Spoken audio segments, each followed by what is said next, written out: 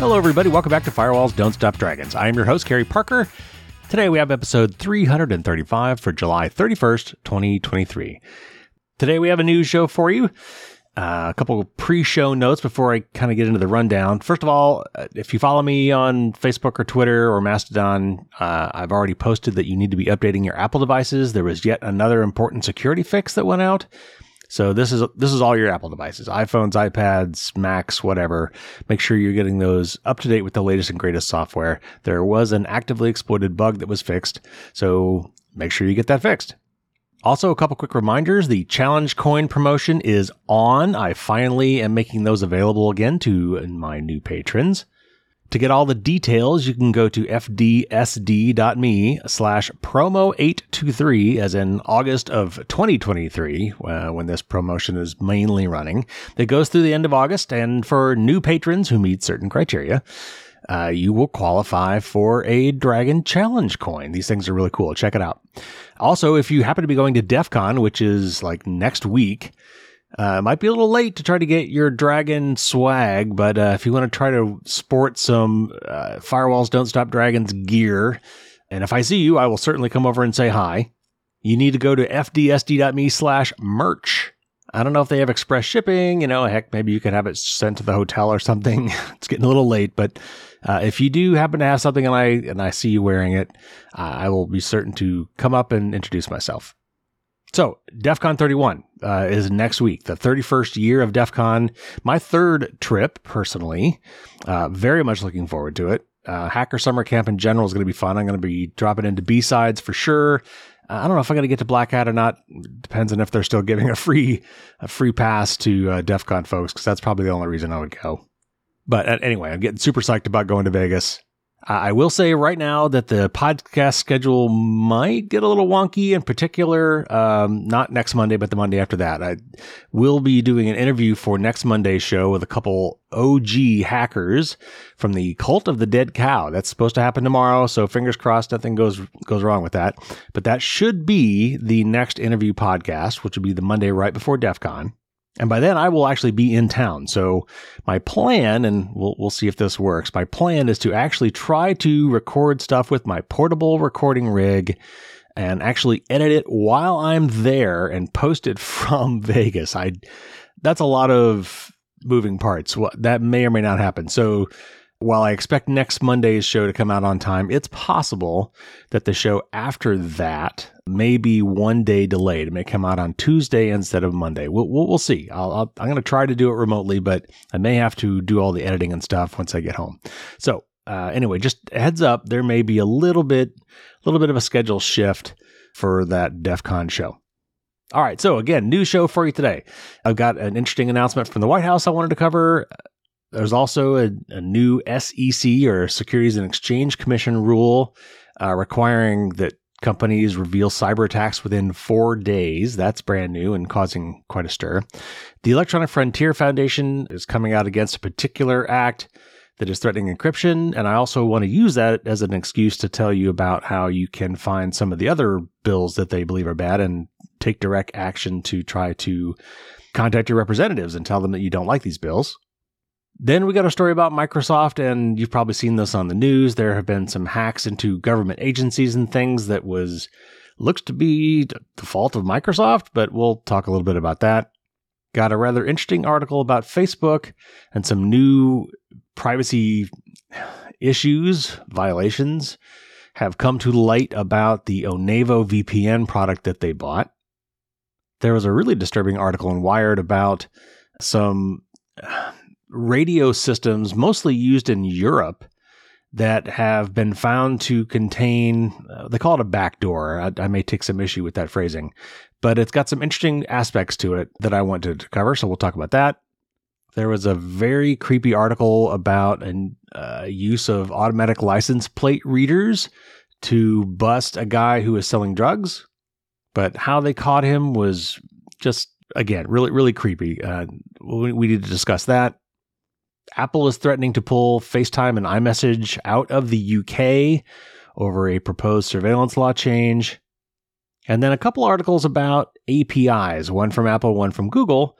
And on one case where Apple is demanding that its developers limit the use of certain APIs to prevent fingerprinting. Google is promoting a new Web Integrity API that supposedly is there for your benefit, but it really is for theirs. So we'll get into that.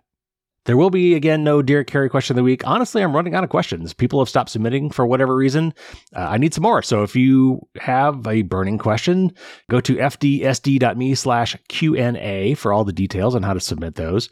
But basically, email me your questions, and I usually respond to the emails pretty much right away, so you're not waiting for me to talk about it on the air to get the answer to your question. But I queue them up and eventually do them on the air as well so that other people can benefit from the answer to the question. And I need more. So go to fdsd.me/Q&A and get all the information there about how to send me a question that I will read on the air. And then I've got my tip of the week, which I'm titling Less is More, or Simplify, which is part 2 of my series on how to improve the security of your home network. All right, there's your preview. Let's get to it.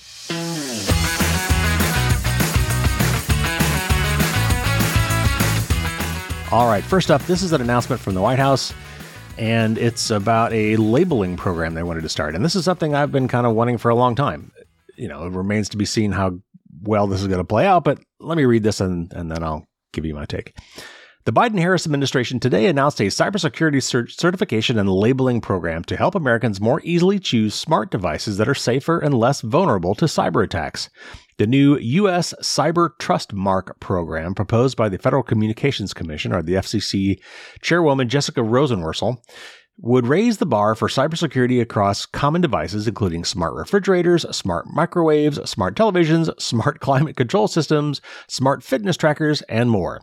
This is the latest example of President Biden's leadership on behalf of hardworking families, from cracking down on hidden junk fees to strengthening cyber protections and protecting the privacy of people in their own homes. Several major electronics, appliance, and consumer product manufacturers, retailers, and trade associations have made voluntary commitments to increase cybersecurity for the products they sell. Manufacturers and retailers announcing support and commitments today to further the program include Amazon, Best Buy, Google, LG Electronics, Logitech, and Samsung.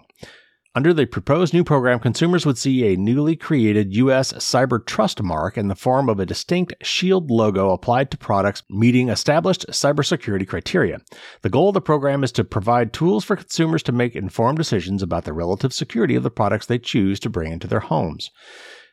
Acting under its authorities to regulate wireless communications devices, the FCC is expected to seek public comment on rolling out the proposed voluntary cybersecurity labeling program, which is expected to be up and running in 2024.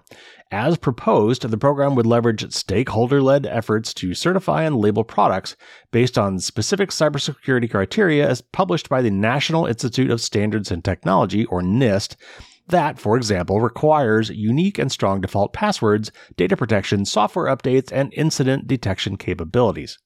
Now, it goes on for a little bit, but a couple of other key things that they're planning to put on QR codes on these devices with part of the label that you can look up in National Registry of Certified Devices and give more specific information. So, as you're going down the aisles in your big box store or shopping online, hopefully somehow they will show this little shield symbol, and then maybe there will be a QR code or on a physical product or presumably a clickable link on an online product that will take you to further information about this stuff.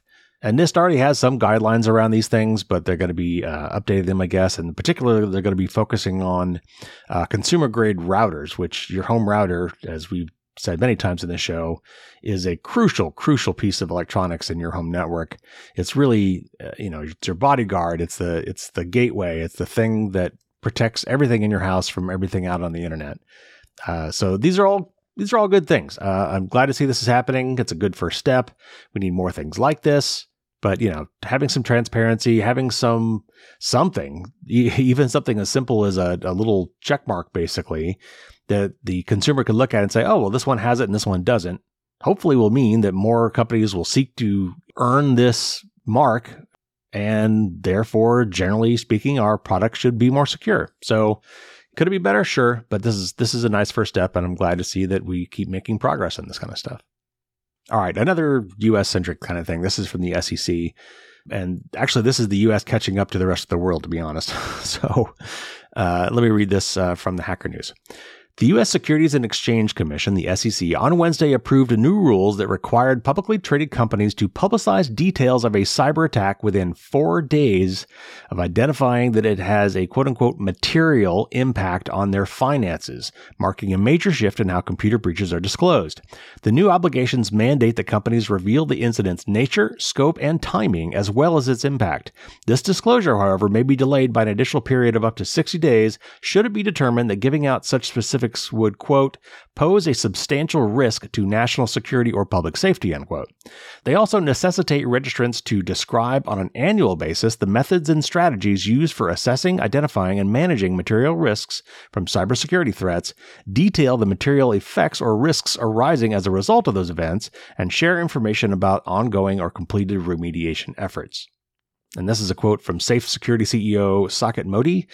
And they say, quote, the key word here is material and being able to determine what that actually means. Most organizations are not prepared to comply with the SEC guidelines as they cannot determine materiality, which is core to shareholder protection. They lack the systems to quantify risk at broad and granular levels, unquote.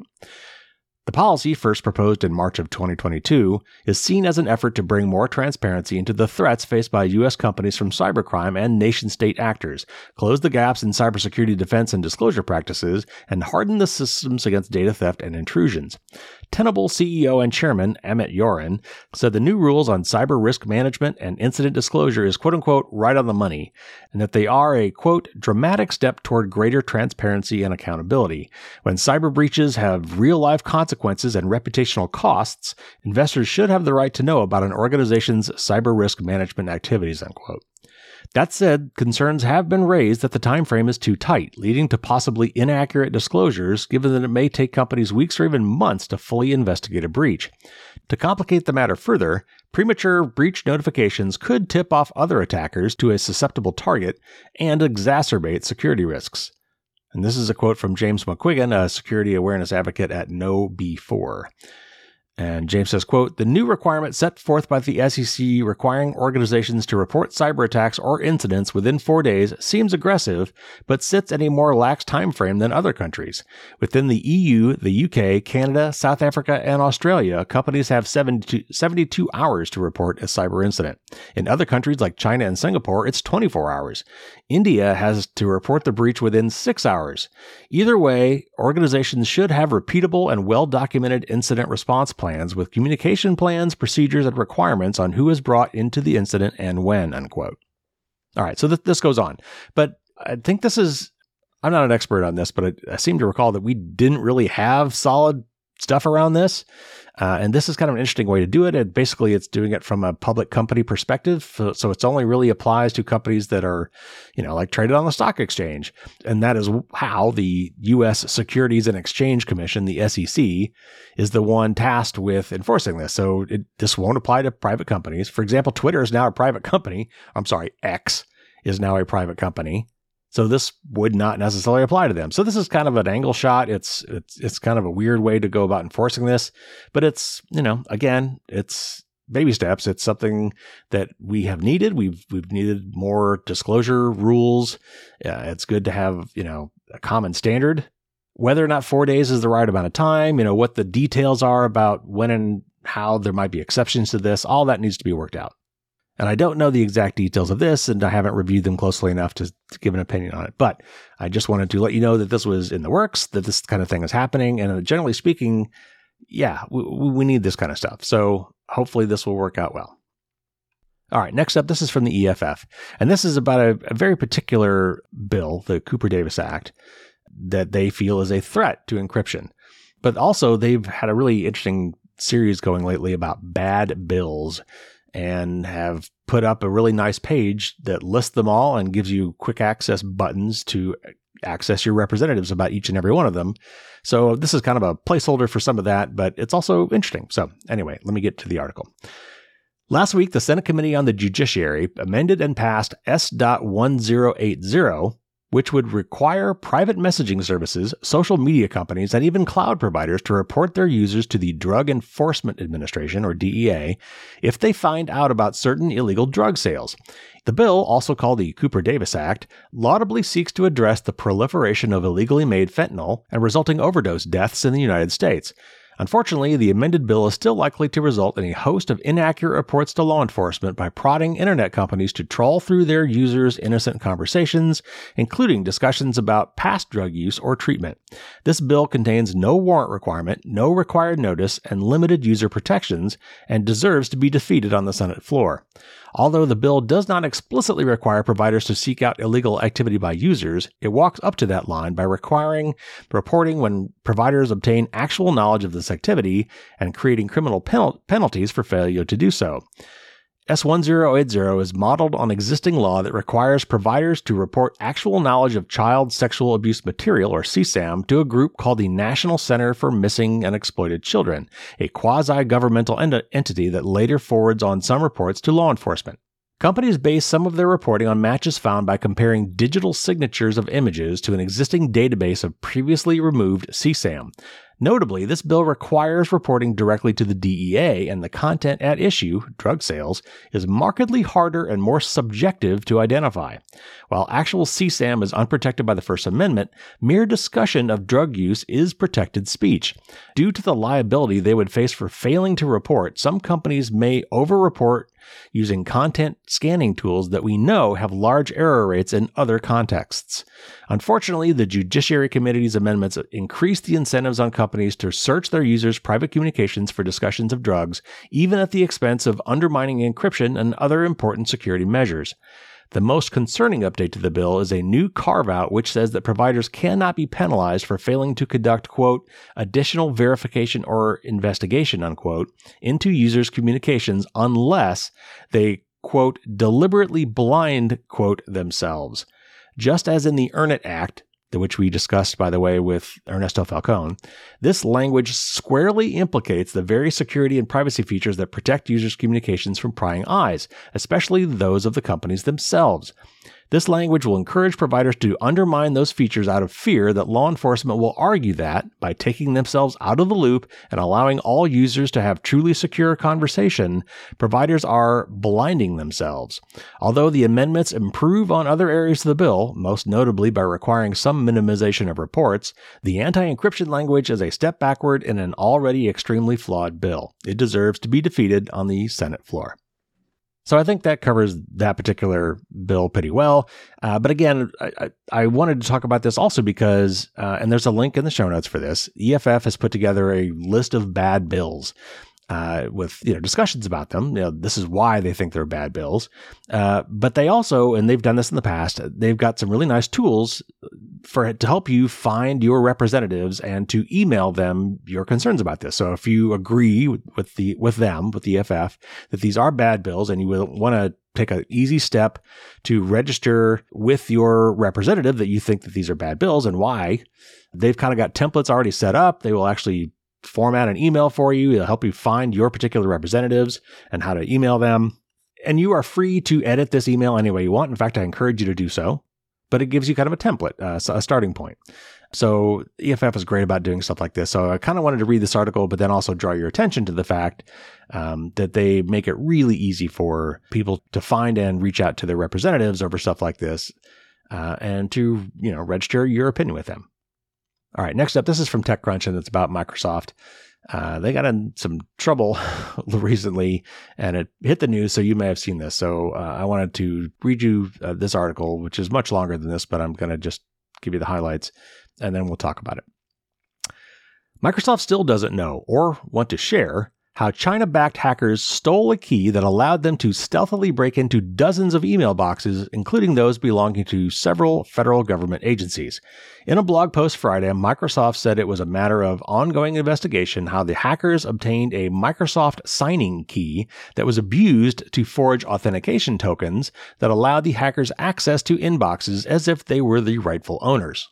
Reports say targets include U.S. Commerce Secretary Gina Raimondo, U.S. State Department officials, and other organizations not yet publicly revealed. Microsoft disclosed the incident last Tuesday, attributing the month-long activity to a newly discovered espionage group it calls Storm 0558, which it believes has a strong nexus to China. U.S. cybersecurity agency CISA said the hacks, which began in mid-May, included a small number of government accounts said to be in the single digits, and that the hackers exfiltrated some unclassified email data. In a blog post, Microsoft said the hackers acquired one of its consumer signing keys, or MSA key, which the company uses to secure consumer email accounts, like for accessing Outlook.com.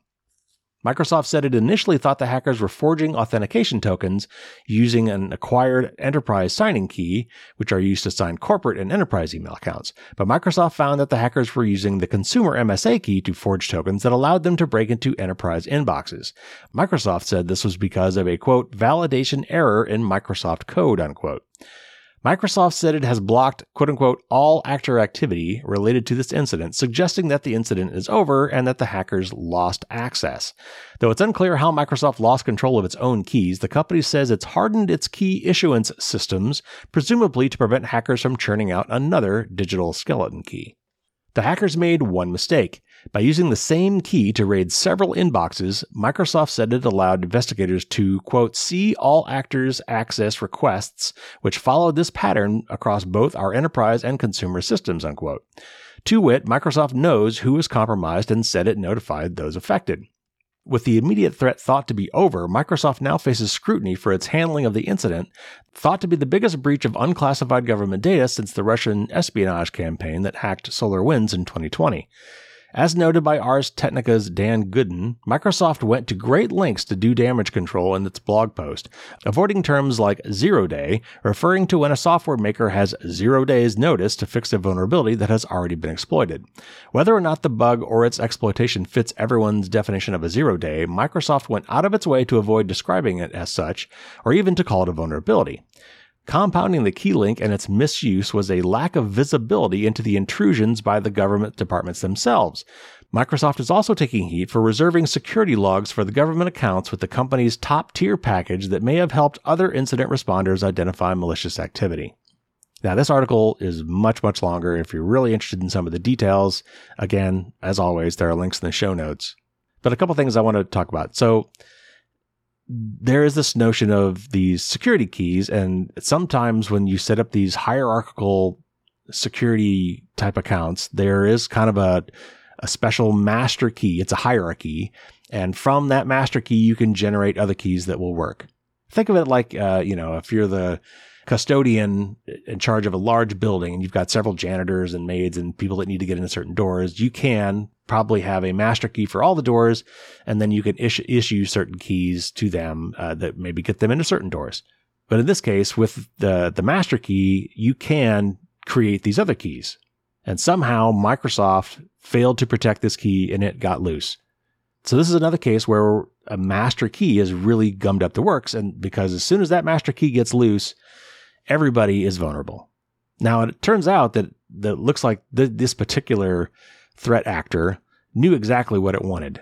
We're assuming it's China. The people they went after, or the organizations they went after, looks like maybe it's in retaliation for some trade stuff, sanctions, whatever we've got going on. But I'm not that familiar with the politics of it, so I won't say anymore just so I maybe don't look stupid. But the other thing that this article goes on to talk about at length, which I didn't want to bother reading, I'll just describe, is that apparently Microsoft's accounts have multiple tiers depending on what you want to pay for and what features that you get. But at the lower tiers of these kind of services, you don't get access to these rather important security logs.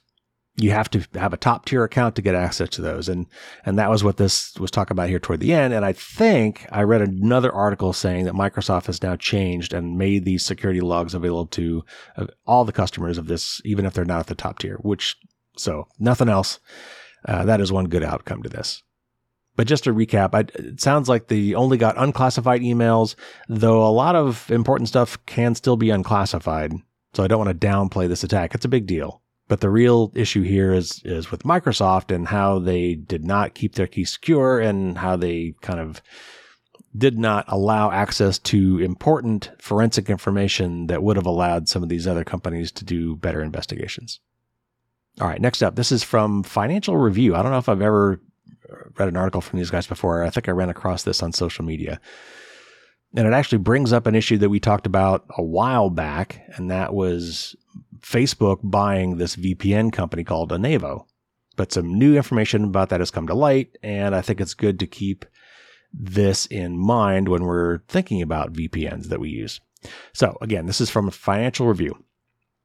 Meta, the operator of social media platform Facebook, has admitted it used data from software marketed to users as a way to keep their personal data safe as a quote-unquote business intelligence tool for its own purposes. The company acquired Onavo, and that's O-N-A-V-O, a virtual private network software app, in 2013 for about $200 million, and marketed it to its users as a way to, quote, keep you and your data safe, unquote, by keeping their personal activity private. But internal documents prepared by Meta and its subsidiary Facebook Israel suggested Onavo user data was being used for another purpose. One document read, quote, "The best part about these apps is that it gives us a sample of users who we are able to know nearly everything they are doing on their mobile device," unquote. The data, which was aggregated and anonymized, was used to help advertisers, quote, identify local competitors, notice big trends, find overlaps in use, benchmark your performance in significant margin differences, notice a shift in consumer attention, unquote, the same document added. Details of the internal Meta documents are contained in new filings in the federal court. The Australian Competition and Consumer Commission sued Meta, then known as Facebook, in December of 2020 over the marketing of Onavo.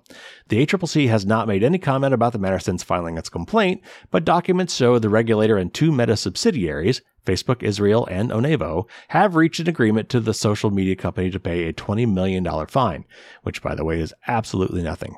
The data was viewed by Facebook employees on a dashboard, and if the Onavo user had an account on the social media platform, it could be combined with information taken from the platform. According to joint filings, Onavo collected and sent to Meta the type of device, its operating system, the mobile carrier or network, IP address, location information, and unique device identifiers. It also collected information about the user's mobile applications and data usage, including the names and details of the applications installed on their device, the user's use of those applications, the websites they visited, and the amount of data they used. In 2018, BuzzFeed News reported that Meta, then known as Facebook, acquired WhatsApp because Onavo allowed it to track how many people were using the product over its own messaging service. Let me stop real quick. So what they're saying there is Facebook had Onavo at the time, was using it on people's devices, and using Onavo to figure out what other messaging apps people were using, and discovered that WhatsApp was really popular, and in fact more popular than Facebook Messenger, and that data that they gleaned through the Onavo VPN basically was the impetus for them buying WhatsApp. All right, back to the article. Despite this, Facebook continued to market Onavo as a way for users to keep their messaging traffic safe from companies trying to analyze their online activity. Meta shut Onavo in early 2019, months after it was pulled from the Apple Store because it violated privacy rules. Think of that. A VPN app was pulled because it was violating privacy rules. It was also removed from the Google Play Store after it was disclosed that Facebook was using Onavo to target young users, asking them to install the Facebook Research app, which collected search history, personal messaging, photos, videos, and emails. This was unrelated to the ACCC case. The Meta firms now admit the statements made in the App Store and Google Play Store were likely to mislead or deceive, and the absence of sufficient disclosures meant Australians did not know what their data was being used for. So again, I think we did talk about this back then in 2018 or 2019 when some of these stories first started coming out. But I mean, obviously I love to beat up on Facebook because they're just so bad with privacy. But I just wanted to, to also point out the fact that virtual private networks, VPN apps, are not necessarily private. I mean, if they work well, they should protect your traffic from your device to the VPN server, meaning that your ISP or your local Wi-Fi hotspot or whatever should not be able to see your data. But it does mean that you're giving full access to all of that information to your VPN provider. You are trading your mistrust of your local ISP, whatever that is, for the VPN provider, but that's not always a good choice. And we find out in this particular case that Meta or Facebook was absolutely using that VPN specifically for gathering data about its users. And they got caught and they got sued. Now that, again, $20 million is absolutely nothing, a total drop in the bucket. I'm really, really shocked that it's so low. But at least the case did allow these facts to come forward and allowed me to share them with you. All right, next up, this is a really, really long article, and I've tried to shorten it, but it's really kind of hard to do. So you got to bear with me here a little bit, but it's just a fascinating story. And it's about basically backdoors or weakened encryption in a kind of a crucial communications service and devices. So I've edited down this article as much as I can, and it's still pretty long. So again, bear with me. Let me get through this, and then I'll review it when we're done. For more than 25 years, the technology used for critical data and voice radio communications around the world has been shrouded in secrecy to prevent anyone from closely scrutinizing its security properties for vulnerabilities. But now it's finally getting a public airing thanks to a small group of researchers in the Netherlands who got their hands on its viscera and found serious flaws, including a deliberate backdoor. And I'm not sure I agree with that phrasing, but I'll come back to that. The backdoor, known for years by vendors that sold the technology, but not necessarily by customers, exists in an encryption algorithm baked into radios sold for commercial use in critical infrastructure. It's used to transmit encrypted data and commands in pipelines, railways, the electric grid, mass transit, and freight trains. It would also allow someone to snoop on communications to learn how a system works, then potentially send commands to the radios that could trigger blackouts, halt gas pipeline flows, or reroute trains. Researchers found a second vulnerability in a different part of the same radio technology that is used in more specialized systems sold exclusively to police forces, prison personnel, military, intelligence agencies, and emergency services, such as the C2000 communication system used by Dutch police, fire brigades, ambulance services, and Ministry of Defense for mission-critical voice and data communications. The flaw would let someone decrypt encrypted voice and data communications and send fraudulent messages to spread misinformation or redirect personnel and forces during critical times.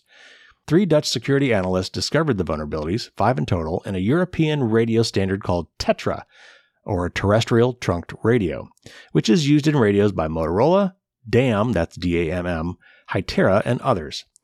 The standard has been used in radios since the 90s, but the flaws remain unknown because encryption algorithms used in TETRA were kept secret until now. The technology is not widely used in the US, where other radio standards are more commonly deployed. But Caleb Mathis, a consultant with Ampere Industrial Security, conducted open source research for Wired and uncovered contracts, press releases, and other documentation showing TETRA-based radios are used in at least 24 critical infrastructures in the US. Because TETRA is embedded in radios supplied through resellers and system integrators like PowerTrunk, it's difficult to identify who might be using them and for what. But Mathis helped Wired identify several electric utilities, a state border control agency, an oil refinery, chemical plants, a mass major transit system on the East Coast, 3 international airports that use them for communications among security and ground crew personnel, and a U.S. Army training base. Researchers at Midnight Blue in the Netherlands discovered the TETRA vulnerabilities, which they're calling TetraBurst, in 2021, but agreed not to disclose them publicly until radio manufacturers could create patches and mitigations. Not all the issues can be fixed with a patch, however, and it's not clear which manufacturers have prepared them for customers. Motorola, one of the largest radio vendors, didn't respond to repeated inquiries from Wired. The researchers say anyone using radio technologies should check with their manufacturer to determine if the devices are using TETRA and what fixes or mitigations are available. The researchers plan to present their findings next month at the Black Hat Security Conference, and that's part of Hacker Summer Camp with DEF CON and B-Sides that I'm going to, when they will release detailed technical analysis as well as the secret TETRA encryption algorithms that have been unavailable to the public until now. They hope others with more expertise will dig into the algorithms to see if they can find other issues. TETRA was developed in the 90s by the European Telecommunications Standards Institute, or ETSI. The standard includes 4 encryption algorithms, TEA1, 2, and 3, that can be used by radio manufacturers in different products depending on their intended use and customer. TEA1 is for commercial uses. For radios used in critical infrastructure in Europe and the rest of the world, though, it is also designed for use in public safety agencies and military, according to the ETSI document, and the researchers found police agencies that uses it. TEA2 is restricted for use in Europe by police, emergency services, military, and intelligence agencies. TEA3 is available for police and emergency services outside of Europe, and countries deemed quote-unquote friendly to the EU, such as Mexico and India. Those not considered friendly, such as Iran, only had the option to use TEA-1.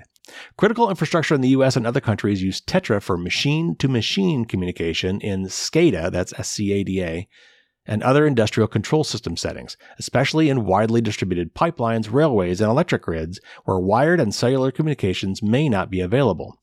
Although the standard itself is publicly available for review, the encryption algorithms are only available with a signed NDA to trusted parties, such as radio manufacturers. The vendors have to include protections in their products to make it difficult for anyone to extract the algorithms and analyze them. All 4 TETRA encryption algorithms use 80-bit keys, which, even more than 2 decades after their release, still provides sufficient security to prevent someone from cracking them, the researchers say. And I'm not sure about that. I guess it depends on the algorithms, but 80 bits seem pretty short. But TEA-1 has a feature that reduces its key to just 32 bits, less than half the key's length. The researchers were able to crack it in less than a minute using a standard laptop and just 4 ciphertexts. Brian Murgatroyd, chair of the technical body of ETSI, responsible for the TETRA standard, objects to calling this a backdoor.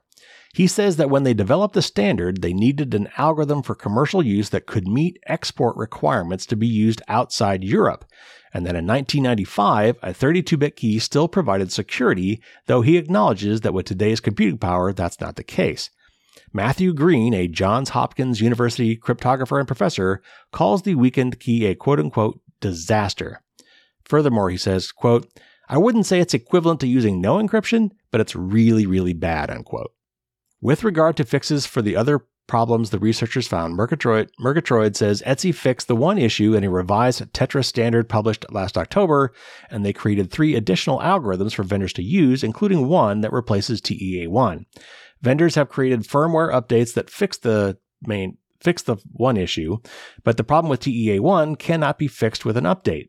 The only solution for that is to use another algorithm, not an easy thing to switch, or to add end-to-end encryption on top of TETRA, something that one of the researchers says is impractical. It's very expensive since the encryption has to be applied to every device. It requires some downtime to do the upgrade, something not always feasible for critical infrastructure, and can create incompatibility issues with other components. As for asking their vendor to switch out TEA-1 for one of the new algorithms meant to replace it, the researcher said this is problematic as well, since ETSI plans to keep those algorithms secret, like the others, asking users to trust again that the algorithms have no critical weaknesses. And this researcher said, quote, "There's a very high chance that the replacement algorithm for TEA-1 will be weakened as well," unquote. So there's a lot more details in this article, believe it or not. I only read you part of that. But there's a couple things going on here. First of all, and what this article is kind of trying to highlight here is that you really should not be rolling your own encryption, first of all, and you can't keep the algorithms a secret. That is not how it works. That is not a best practice. The best practice for cybersecurity and cryptography these days is to make the algorithms public. Let researchers and people who know what they're doing beat up on them and try to find flaws so that you can get them fixed. This organization, ETSI, in this case at least, was counting on what we call security by obscurity, thinking that, well, we can't tell them how we do it because if we tell them how they do it, they might figure out how to break it. Well, that is actually the whole point. You want to put it out there. You want to have other people grade your homework. You can't grade your own homework to make sure that these things really are secure, because it turns out that they weren't, that they actually had flaws. And if they had made them public, they might have been able to find those things before distributing them out to a whole bunch of radios that probably can't be replaced or upgraded. And then the other interesting part of this article to me is the fact that we're still, to this day, getting bit by the crypto wars of the 1990s, back when the US government, for one, tried to limit the quality of encryption software that could be exported outside the United States. And in this case, it was Europe that was trying to prevent, high quality encrypted products from being exported outside of Europe. So they deliberately weakened this algorithm from an 80-bit key down to a 32-bit key, which even if you know nothing about security, you could tell that that's a lot lower. And because the way this stuff works, it's not a linear thing. It's an exponential thing. It's way, way easier to crack. And they knew it. And they understood this going out. Part of this article I didn't read said that it was alluded to in some of the documents released by Edward Snowden that the U.S. intelligence agencies were well aware that TEA1 algorithm was weak and that they could use it to spy on other people using this Tetra technology in other countries. So all this to say, encryption is really important. Doing it right is very important. Having it available for public scrutiny is crucial. You can't hide it. You're going to make a mistake, and you need to have it reviewed by others. That is why all the best encryption algorithms are completely 100% public and are beat up mercilessly by security researchers before they are adopted widely. And you can't just build in these weaknesses. I'm not sure it's really a backdoor, but I suppose it effectively is, right? If I put a knowingly weak lock on something, a lock that I know that I can easily pick, and I let that lock be sold to others, knowing that if anybody who uses that lock, I can break into whatever they try to lock with it. That's maybe not the exact definition of a backdoor. To me, the definition of a backdoor is there's actual code in the product that if you knew it was there and know how to exploit it, you just get right in. That, to me, is a true backdoor. This is really just weakened encryption. But this was done back in the day because they didn't want the quote-unquote bad guys to have encryption that they couldn't crack. Well, guess what? It turned around and bit all of us anyway. Okay, getting off my soapbox. Moving on. This is an article from Forbes, which I try to be careful which articles I pick from Forbes, but I think this one is worth reading. And it's about surveillance again, and how it can be abused and is being abused. And this one in particular is about ALPRs, or automatic license plate recognition. All right, so let me read this from Forbes. In March of 2022, David Zayas was driving down the Hutchinson River Parkway in Scarsdale.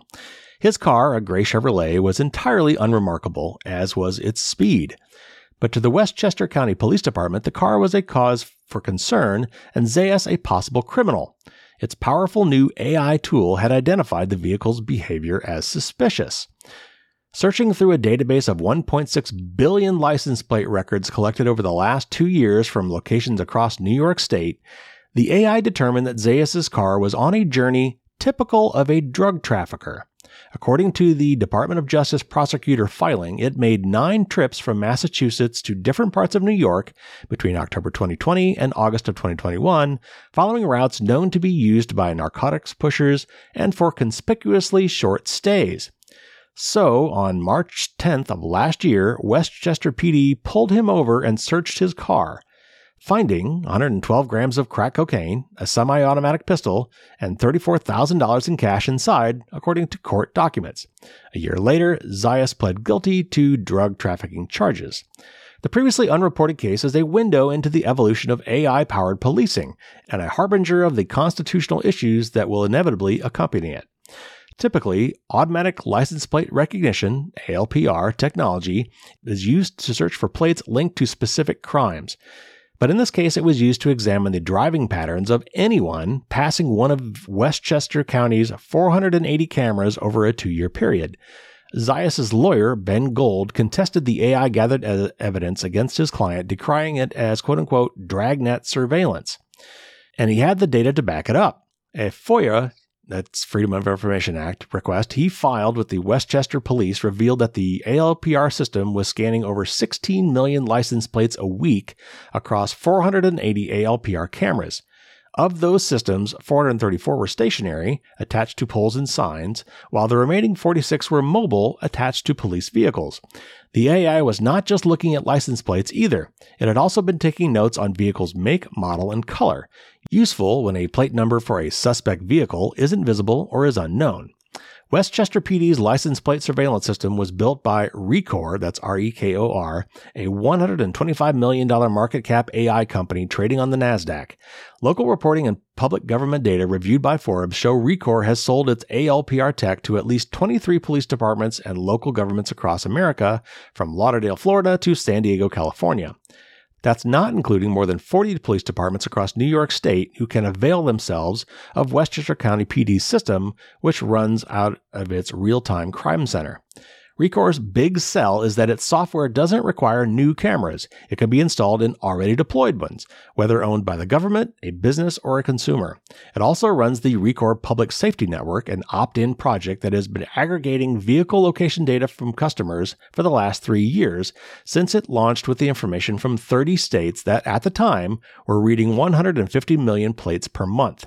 That kind of centralized database with cross-state data sharing has troubled civil rights activists, especially in light of recent revelations that Sacramento County Sheriff's Office was sharing license plate reader data with states that have banned abortion, which is a story we covered 2 weeks ago. And this is a quote from Brett Max Kaufman, who is senior staff attorney at the ACLU. And he says, quote, "The scale of this kind of surveillance is just incredibly massive," unquote. Pointing to both Rekor and Flock, a rival that runs a similar pan-American surveillance network of license plate readers, he described warrantless monitoring of citizens en masse like this as, quote, "quite horrifying," unquote. With so many agencies now collecting license plate records and the dawn of more advanced AI-powered surveillance, privacy advocates are raising the alarm about a technology expanding with little in the way of legal protections for the average American. And another quote from Kaufman, quote, "You've seen the systems totally metastasize to the point that the capabilities of a local police department would really shock most people. This is just the beginning of the applications of this technology," unquote. The ALPR market is growing thanks to a glut of Rekor rivals, including Flock, Motorola, Genetec, Genoptic, and many others who have contracts across federal and state governments. They're each trying to grab a slice of a market estimated to be worth at least $2.5 billion. But it's not easy. Reporting first quarter results for this year, Rekor saw $6.2 million in revenue with a $12 million net loss. It reported a similar loss in the same quarter last quarter. Its stock is currently trading at about $2.75, down from an April 2021 high of $23.45 per share. In pursuit of that elusive profit, the market is looking beyond law enforcement to retail and fast food. Corporate giants have toyed with the idea of tying license plates to customer identities. McDonald's and White Castle have already begun using ALPR to tailor drive-through experiences, detecting and returning customers and using past orders to guide them through the ordering process or offer individualized promotion offers. The latter restaurant chain, or White Castle, uses Rekor Tech to do that via a partnership with MasterCard. With the sheer breadth of expansion, it's becoming increasingly difficult to avoid the watchful eyes of government and corporate surveillance, or even know where they are. As Gold found out in trying to get data from the Westchester government, authorities are not legally obligated to provide information on the whereabouts of cameras. And this is a quote from Gold, quote, "Given the vast nature of the ALPR network and the need to travel public highways to engage in modern life, avoiding ALPR surveillance is both unfeasible, if impossible," unquote. So I know I've done a lot of articles lately on ALPR, but this technology is exploding. It's being used all over the place, and these companies are sharing data with each other and vast centralized networks. So it's not just even local stuff. It's being shared all over the country, and probably further. And it's just another way in which we're being tracked. Yes, it's indirect. I mean, the license plate is associated with the car, which is associated with the registered driver. And, maybe the person behind the wheel is not the person who owns the car when the license plate is scanned. But it still paints a pretty good picture, especially if there's enough of these things about to track your location at multiple points and to save all this history somewhere so it can be looked up. And then on top of all that is this AI system that said, hey, we were able to go back probably with all this data and say, okay, we convicted these people of trafficking in drugs. Let's go back and look what patterns their car had so that we can program our AI system to say, hey, if you see any more cars traveling in similar patterns, going on these routes at these times of day or week, staying for approximately this long before returning, let's flag that vehicle as a potential car being used in drug trafficking. And they did it in this case and turns out the guy actually was a drug dealer, meaning the system in this case worked. But you also have to imagine there'll be plenty of cases where it won't work. And second, is this really probable cause? Could we have an AI algorithm that allows somebody to be pulled over and searched based on the results of an AI algorithm? Man, this is just crazy stuff. We've got to figure out what the laws and restrictions around this technology need to be and get them in place ASAP. All right, next up, this is from Mac Rumors, and it's about a UK bill, an amendment to a UK law proposing enhanced surveillance. Apple says it will pull services including FaceTime and iMessage in the UK if plans to amend surveillance legislation that would require technology companies to make major security and privacy changes go ahead. The UK government is planning to update the Investigatory Powers Act, or IPA, which came into effect in 2016. The Act of Parliament allows the British Home Office to force technology companies to disable security features like end-to-end encryption without telling the public. The IPA also enables storage of internet browsing records and authorizes the bulk collection of personal data in the UK. Due to the secrecy surrounding these demands, little is known about how many of these have been issued and complied with. Currently, this process involves independent oversight via a review process, and tech companies can appeal before having to comply. Under the proposed update to the IPA, disabling security features without informing the public would have to be immediate. The UK government started an 8-week consultation process on the proposed amendments to the IPA open to professional bodies, interest groups, academia, and the wider public. Apple has submitted a 9-page-long document condemning many of the changes. The company opposes the requirement to inform the Home Office of any changes to product security features before they are released, their requirement for non-UK-based companies to comply with changes that would affect their product globally, and having to take action immediately if a request to disable or block a feature is received from the Home Office without review or an appeals process. Apple also highlighted that some requested feature changes would require a software update, so could not be implemented without public knowledge. The company added that it would not make changes to security features specifically for one country that would weaken a product for all users, suggesting that services like FaceTime and iMessage would simply be removed in the UK if the amendments proceed. Apple, WhatsApp, and Signal also oppose a clause in the UK's proposed online safety bill that would allow its communications regulator to require companies to install technology to scan for CSAM in encrypted messaging apps and other services. Signal has threatened to leave the UK over the matter. So this is just one of many cases around the globe right now that are similar to this.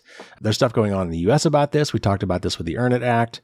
A lot of these governments are, again, pushing harder from different angles and different ways and different methodologies, trying to force these tech companies to either break end-to-end encryption or install surveillance capabilities on everybody's devices that would harm all of our privacy. And again, it may be one country adding it, but if you put it in your software, that software goes all around the planet. It's not like it's going to be limited to just one country.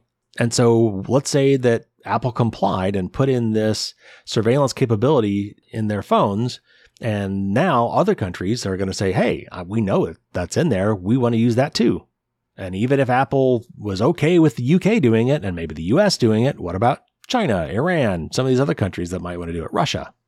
So anyway, this is an ongoing thing, another story about this happening that I wanted to pass along to keep you updated.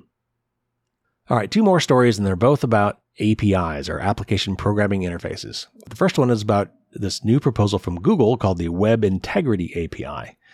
And it's kind of the next thing after FLoC failed and after third-party cookies. It's supposedly for your benefit. It's supposedly to protect against fraud. But at the end of the day, it's really to preserve ad revenue. All right, let me read it, then I'll talk some more. This is from Ars Technica. Google's newest proposed web standard is DRM, which stands for Digital Rights Management. Over the weekend, the internet got wind of this proposal for a Web Environment Integrity API.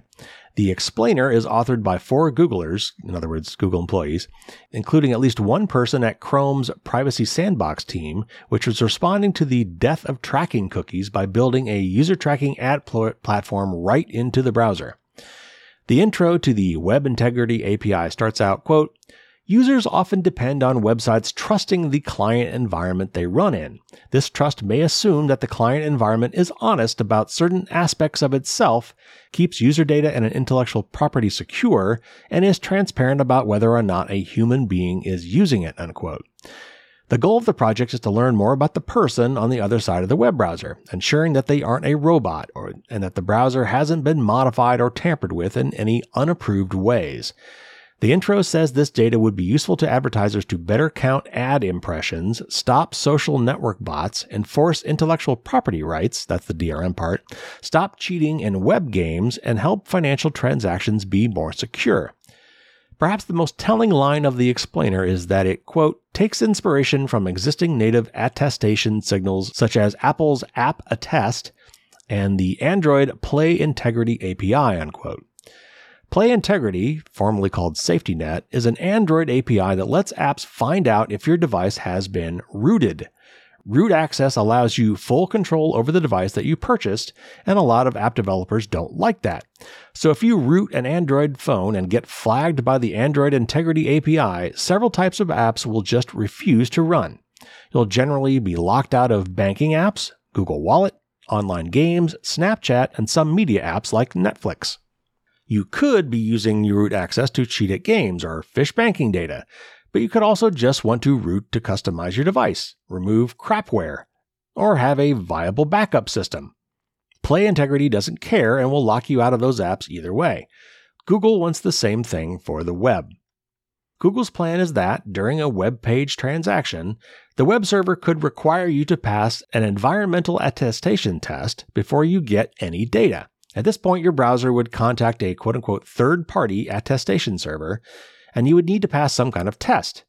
If you passed, you would get a signed integrity token that verifies your environment is unmodified and points to the content you wanted unlocked. You bring this back to the web server, and if the server trusts the attestation company, you get the content unlocked and finally get a response with the data you wanted. Google likes to describe its APIs in a generic sense, but in reality, most of the actors in this play would probably be Google. Google may or may not be supplying the website, Chrome would be the browser, and the attestation server would definitely be from Google. Google's document pinky promises the company doesn't want to use this for anything evil. The authors, quote-unquote, strongly feel the API shouldn't be used to uniquely fingerprint people, but they also want, quote, some indicator enabling rate limiting against a physical device, unquote. In the non-goals section, the product says it doesn't want to, quote, interfere with browser functionality, including plugins and extensions, unquote. That's a veiled reference to not killing ad blockers, even though the project mentions better advertising support as some of its goals. Chrome already has a kill ad blockers plan anyway, or at least watered down ad blockers plan. It's called Manifest v3, which will change the way critical extension APIs work so they can't modify web page content as effectively, which is something we've talked about before on the show.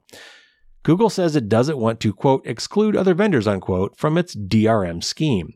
Google hasn't done much in the way of public promotion of this idea yet, and even the documentation is only hosted on an employee's personal GitHub account rather than an official Google repo. The earliest proposal we can find is from April of 2022. Over the weekend, an updated spec was published, and the proposal got picked up by Hacker News and a user on YouTube. This caused the internet to descend onto the repo's GitHub issues forum and start absolutely cooking Google in the replies. Issue 131 calls the idea, quote, absolutely unethical and against the open web, unquote. Issue 113 says that they, quote, can't believe this is even proposed, unquote. Issue 127 adds, quote, have you ever stopped to consider that you're the bad guys, unquote. Another user posted a screed entirely in hexadecimal, when translated starts with, quote, death to fascists, unquote, and wishes explosive diarrhea on everyone involved. So, reception so far has been mixed. Exactly how the rest of the world feels about this is not necessarily relevant, though. Google owns the world's most popular web browser, the world's largest advertising network, the world's biggest search engine, the world's most popular operating system, and some of the world's most popular websites. So really, Google can do whatever it wants. Other projects like Chrome's Privacy Sandbox ad platform and the ad block limiting Manifest v3 have been universally panned, but Google has kept right on trucking with those projects. There have been some small project tweaks and delays, but Google keeps marching forward. For now, this is only a quote-unquote proposal API, but in May, Google published an intent to prototype notice, meaning it's building the feature into Chrome right now for testing. There's a page for feature development tracking on chromestatus.com. We've asked Google for a comment, and we'll update this page if it sends us anything. So I've heard a lot of discussion on this on some other places that I follow tech stuff on. And it's kind of hard to describe, but basically what Google is trying to say is that some websites are being subjected to fraud. In a lot of cases, it's ad click fraud or things like that, where it's really a bot surfing to a web page that's claiming to be human, and that's why there's things like captions and things like that are trying to block the bots. But then there are gaming websites, and they say that people are worried about perhaps, the web browser has been modified somehow so that they can cheat at the game. That is a real problem. Financial websites might want to know more about their customers to make sure that they are real people and authenticate them better. But, if you've already got an account, I'm not sure, you got to log in anyway. I'm not sure what else they would want to do there. But basically, Google wants to control the client environment. In other words, your web browser or an app that's trying to visit a web page. And by trying to learn more about the device or the app or the browser, and therefore the user behind those things, they could absolutely use those things to track us, even though they say they're not going to, and improve their ad business. So while a lot of this is couched in, trying to be helpful, at the end of the day, what they're really trying to do is preserve their business model. Now, let's contrast that with our last story here from MacRumors about Apple. In an effort to bolster user privacy, developers will need to justify their use of certain Apple APIs before their apps can be listed on the App Store, according to a new article on the Apple developer site spotted by 9to5Mac.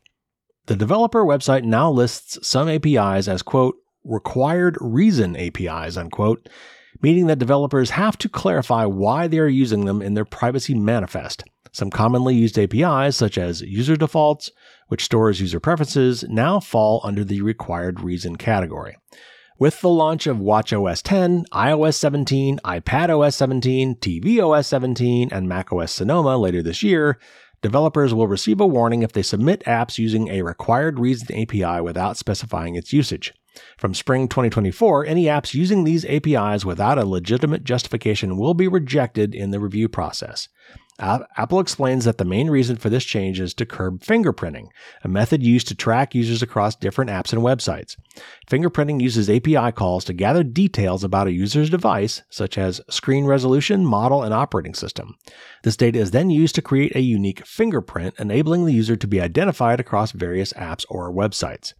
According to Apple, required reason APIs will guarantee that apps only employ these APIs for their prescribed use. In the event of a rejection, Apple will permit developers to contest the decision and submit a request for approval if their case does not fit within the existing guidelines. Then it says, see the app developer site for more info.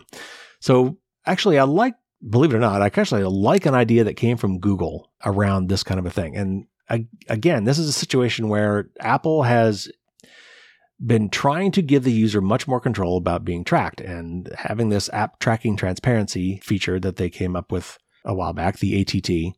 Everyone basically was given the option to say, would you like this app to track you? And everybody basically said no. And that really ticked off companies like Facebook and others that were using that tracking to make money off of you. And so that prevented them from tracking you with the unique ID. And so what some of those companies have done instead, and again, this is against Apple policy, but it's really hard for them to track this.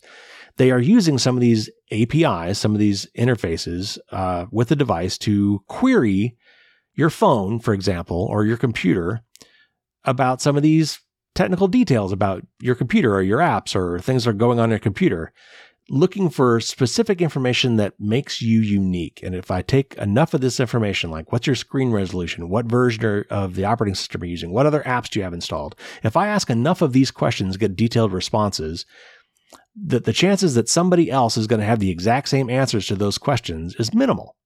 Meaning that if I took the answers to all these questions in aggregate and looked at them together, that complete set of answers would be unique to you. And therefore, if I keep asking those questions later, I can determine, oh, this is the same person. I can track this person. Because this person's device had the same answers to the same questions, it's probably the same person. And Apple is basically saying, okay, well, we're going to clamp down on that. We're going to require that if you are going to use some of these revealing APIs, asking revealing questions, details that potentially could be used with other information to create a fingerprint, you're going to have to justify using them. And actually, I think they should go further than that. The idea that Google had a while back that I commented on here was to actually give them a privacy budget and say, okay, here's all the APIs, but of these APIs that might be used potentially to get some very detailed information about the user or the device that could then be used for fingerprinting, you can use some of these APIs and ask some of these questions, but you can't do them all. And you could basically have a budget for saying, okay, each of these APIs potentially gives away this much information, and you can only have so much information. So you could use whichever of these privacy-related APIs you want, but you can't use them all. Anyway, this is the cat and mouse game that we're playing with trying to protect user privacy and yet still allow for really cool apps that do cool things without hopefully abusing your privacy. But it's easy to see that Google's an ad company and Apple isn't, at least not primarily, and how that affects their priorities in reference to their users' privacy. All right, that is your news for the week. So now it is time for the tip of the week. As I said, we're going to skip the Dear Carrie question this week. I'm running out of time, so let's get to the tip of the week. And this is a follow-up to my series, what will be a series of articles, blog articles and newsletter articles, and tips of the week about better protecting your home network. And the one we talked about last week was, I'm guessing, is going to probably be the hardest step in this entire process. And that is enumerating everything on your home network. That is not easy to do, especially today with all of our IoT devices.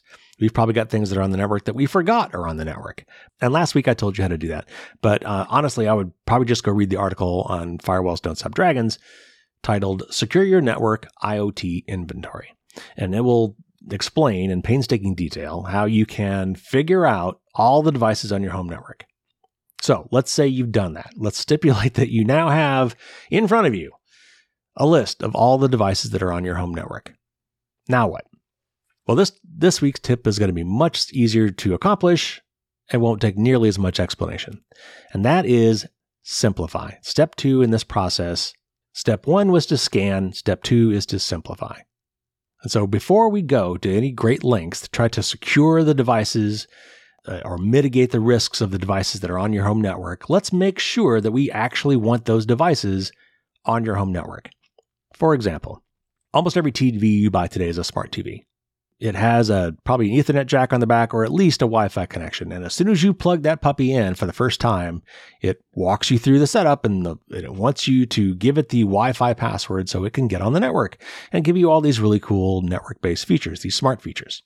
I do not trust any smart TV these days. They track you mercilessly. It is paying attention to what you watch. I know that sounds like a conspiracy theory kind of thing, but trust me, it is not.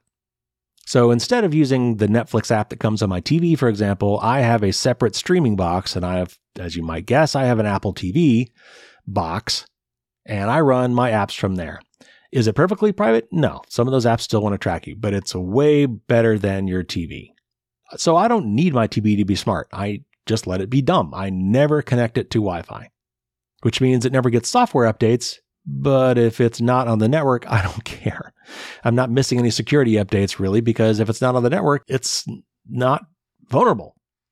But there also may be older devices that you'd forgotten about that you didn't realize were on your network. So if you don't need them anymore, certainly if you don't need the smart features they provide anymore, you can take them off of your network. Now, they can still do some of these things anyway. It can still operate just fine without being on the network. Again, like a dumb TV. For all I need it for, it works just fine, not connected to my network.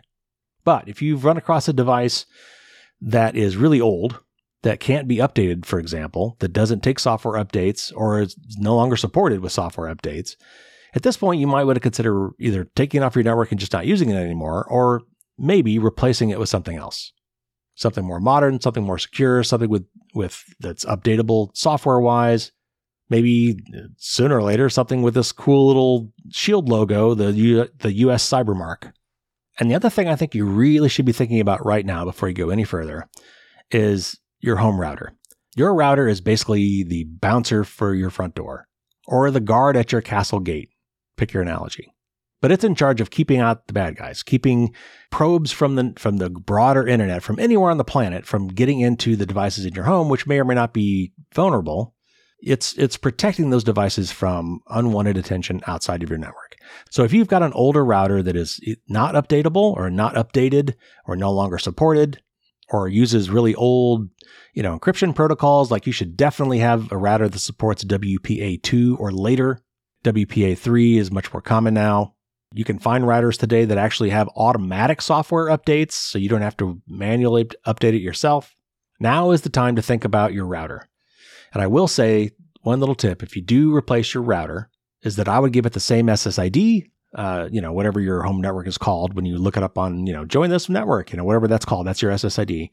I would go ahead and give it the same SSID and the same encryption password, at least to start with, because that way, when it first comes back up, all your wireless devices will automatically reconnect.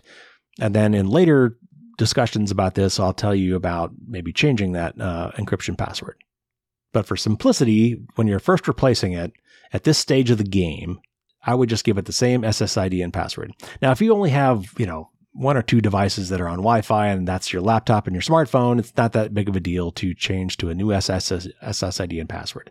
But if you've got a lot of IoT devices, it would probably make your life much simpler at the start to keep things the same so that they will just auto-connect when you commission your new router. All right, so that's actually it. This is the step where we simplify. Let's make sure that before we go to the trouble of updating these devices and doing research on these devices, let's reduce our attack surface by as much as possible before we take that next step. So that is your tip of the week. We will have more in this series on my next news show.